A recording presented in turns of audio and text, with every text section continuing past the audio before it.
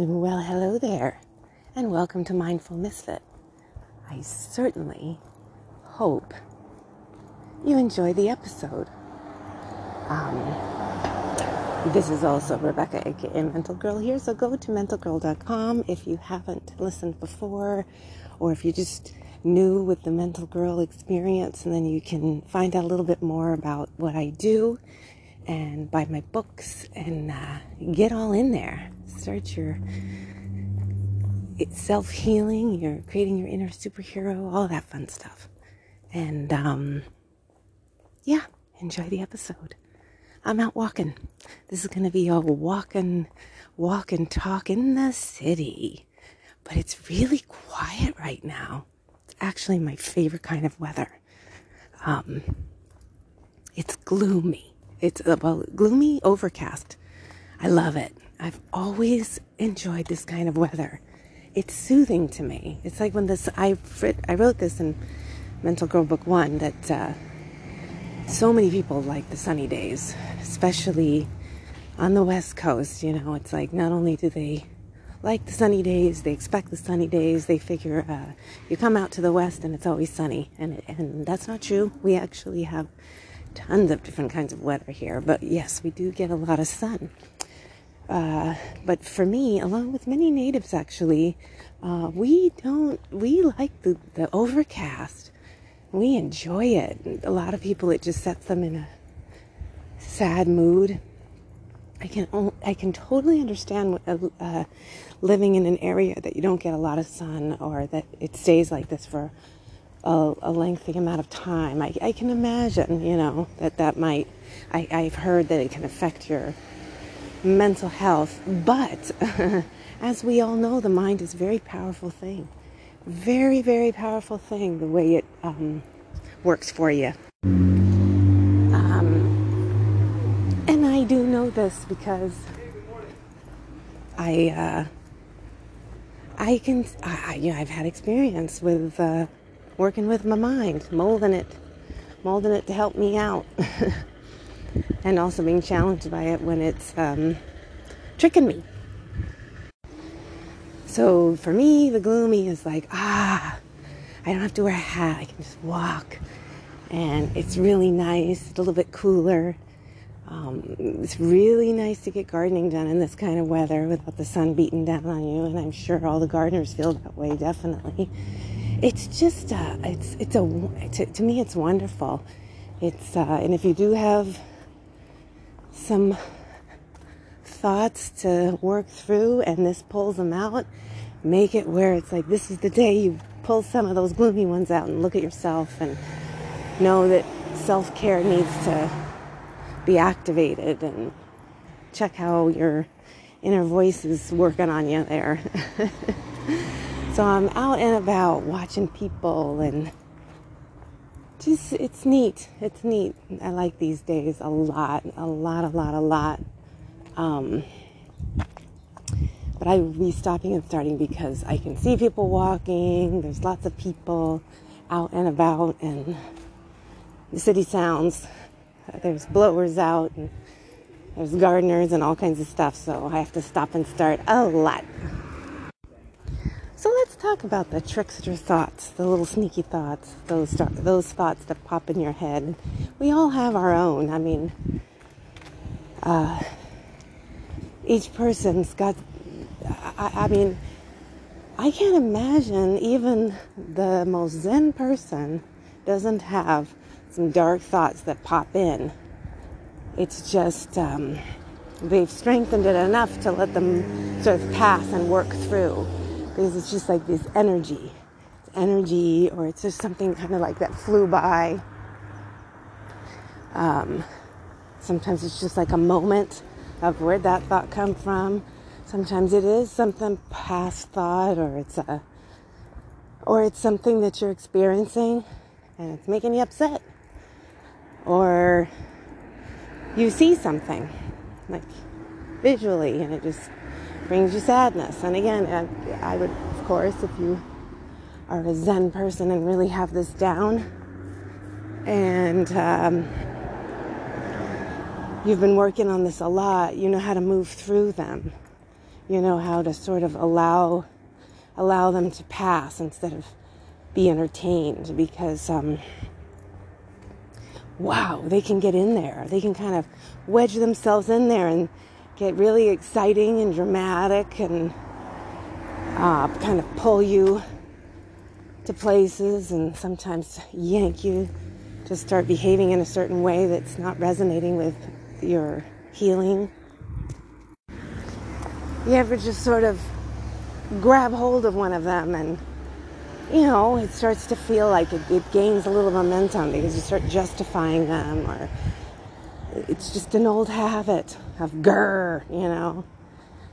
You can use them for anything, really. They're little trickster thoughts. You can use them as excuses. You can use them as justification. You can use them as just, you know, time to spiral, time to rage.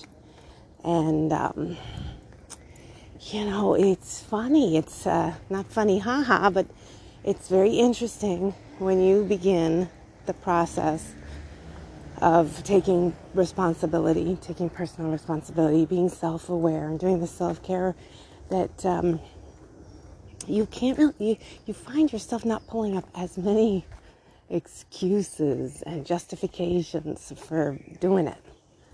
You know, you feel them and you're like, damn it, here they come. And, you know, you try to do all your tools, all your, whatever you got, you know, just pull it out, you know. To relax the shoulders, let it move through you, just sort of look at it, just observe it, investigate it a little bit. Definitely try not to spread it. And, you know, when you find that the trickster's a little bit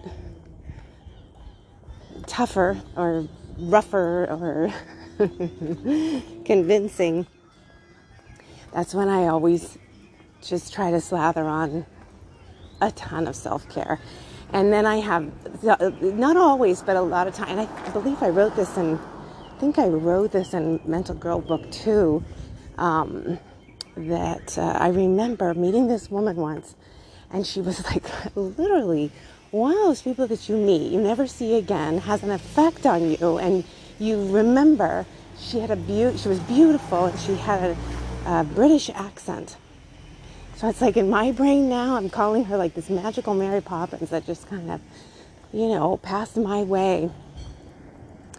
And basically it ended up her just saying, you know, wait till you get to the point in your life when you're so aware of the drama. You're aware when you're doing it, you're aware when you're feeling it, you're aware when you are aware when you're activating it or around it. She's like, then it gets interesting. And she had a smile on her face. Like, she was like, I don't remember exactly all the details, but I do remember I walked away thinking, wow, she's talking about like no judgment, just an awareness, you know, no shame, blame, and all this. Just to sort of, you observe that you're creating it or in it, or you can uncreate it, or you can get out of it, or you popped into it, and what was that, you know, and sort of like she made it sound like, you know, it's like a ride, you know. Are you going to go on the ride? If you're going to go on the ride, you know, buckle up and know it is an illusion, you know. And then I remember that she was magical. It's really cool when you bump into people like that. It's not a long-term relationship. It's just a moment, and they give you a gem. And it sticks in your head. So when those trickster thoughts come up, and I remember this, and I'm like, ha, what's up there? It really does assist. And if it doesn't, you know, sometimes there are moments where it's like it doesn't, or I'm really in it, or it's like, well, this is too big, and this is this, and I'm really frustrated. And again, here comes all the stuff that's that drama does, and the trickster does, and all of these are parts of ourselves. You really want to lovingly go, oh, okay, is this the entertainment for the day? What's going on here? And again, I go through these moments where I'm like, well, it's not about that subject and not about that subject, but there's a part in me, a playful side that says, why not any subject? Why not any of them? I can be playful with any of them. Now, I don't have to talk about it to people because, of course, it may come across insensitive if someone's really in something. I don't think I personally, if I was in something, kind of battling my trickster and my drama, that somebody go, oh, laugh at it, These are things to do for ourselves, not for other people, ourselves. I mean, moments of if you see someone's open to something like this or playful, like this woman saying it to me, that's wonderful. But I would say, I'm really trying to watch it myself, is don't be a topper.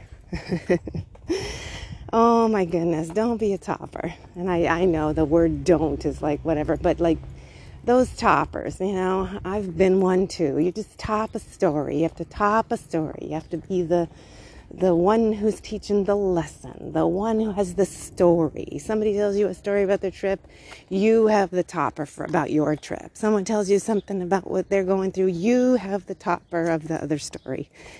And that is definitely not what I'm suggesting, because I think when healing gears up and it really grounds into you, it's when it's playful and loving, and when you're feeling that, push and pull, competition, compare, contrast, or you're just kind of feeling that dismissed feeling, which again, actually, if you really rise above it, is the trickster and the drama. However, this is work within. When you're working within, then you will, it's like I notice I begin to know exactly what tone I like. Exactly what you doing, what you got, you're chewing on that bone and the taste is almost out of it, what you got there, It's just a sense of a little bit more play, loving and compassionate and kindness to yourself. So, all right, I've babbled enough for this podcast, and I hope you got something from it. You can play with that, and no matter what, anything I say in my books, on my podcast, on my memes, things I say on Facebook, you take what you need. You take what resonates. That's really what it's about, Even if I may come across cheeky or, angry myself, take what you need. It's, it's when you don't like it, turn it off. What's the point? This is about growing and healing. This is about, connecting and relating. It's like you take what you need. You take what resonates. Does this feel like a truth to you? Because again, these things are your self-care work, your healing work is more powerful when it feels good, when it resonates, when you really do, you believe it, not somebody's trying to convince you of it, or you start to feel guilty, or any of those things. It's supposed to be like, whoo, hoo, hoo. Ooh, that feels good, So, please go to my website, mentalgirl.com. You can follow me on Instagram, Facebook, and Twitter. Check out my books, Mental Girl Book 1 and 2. And thank you so much for listening.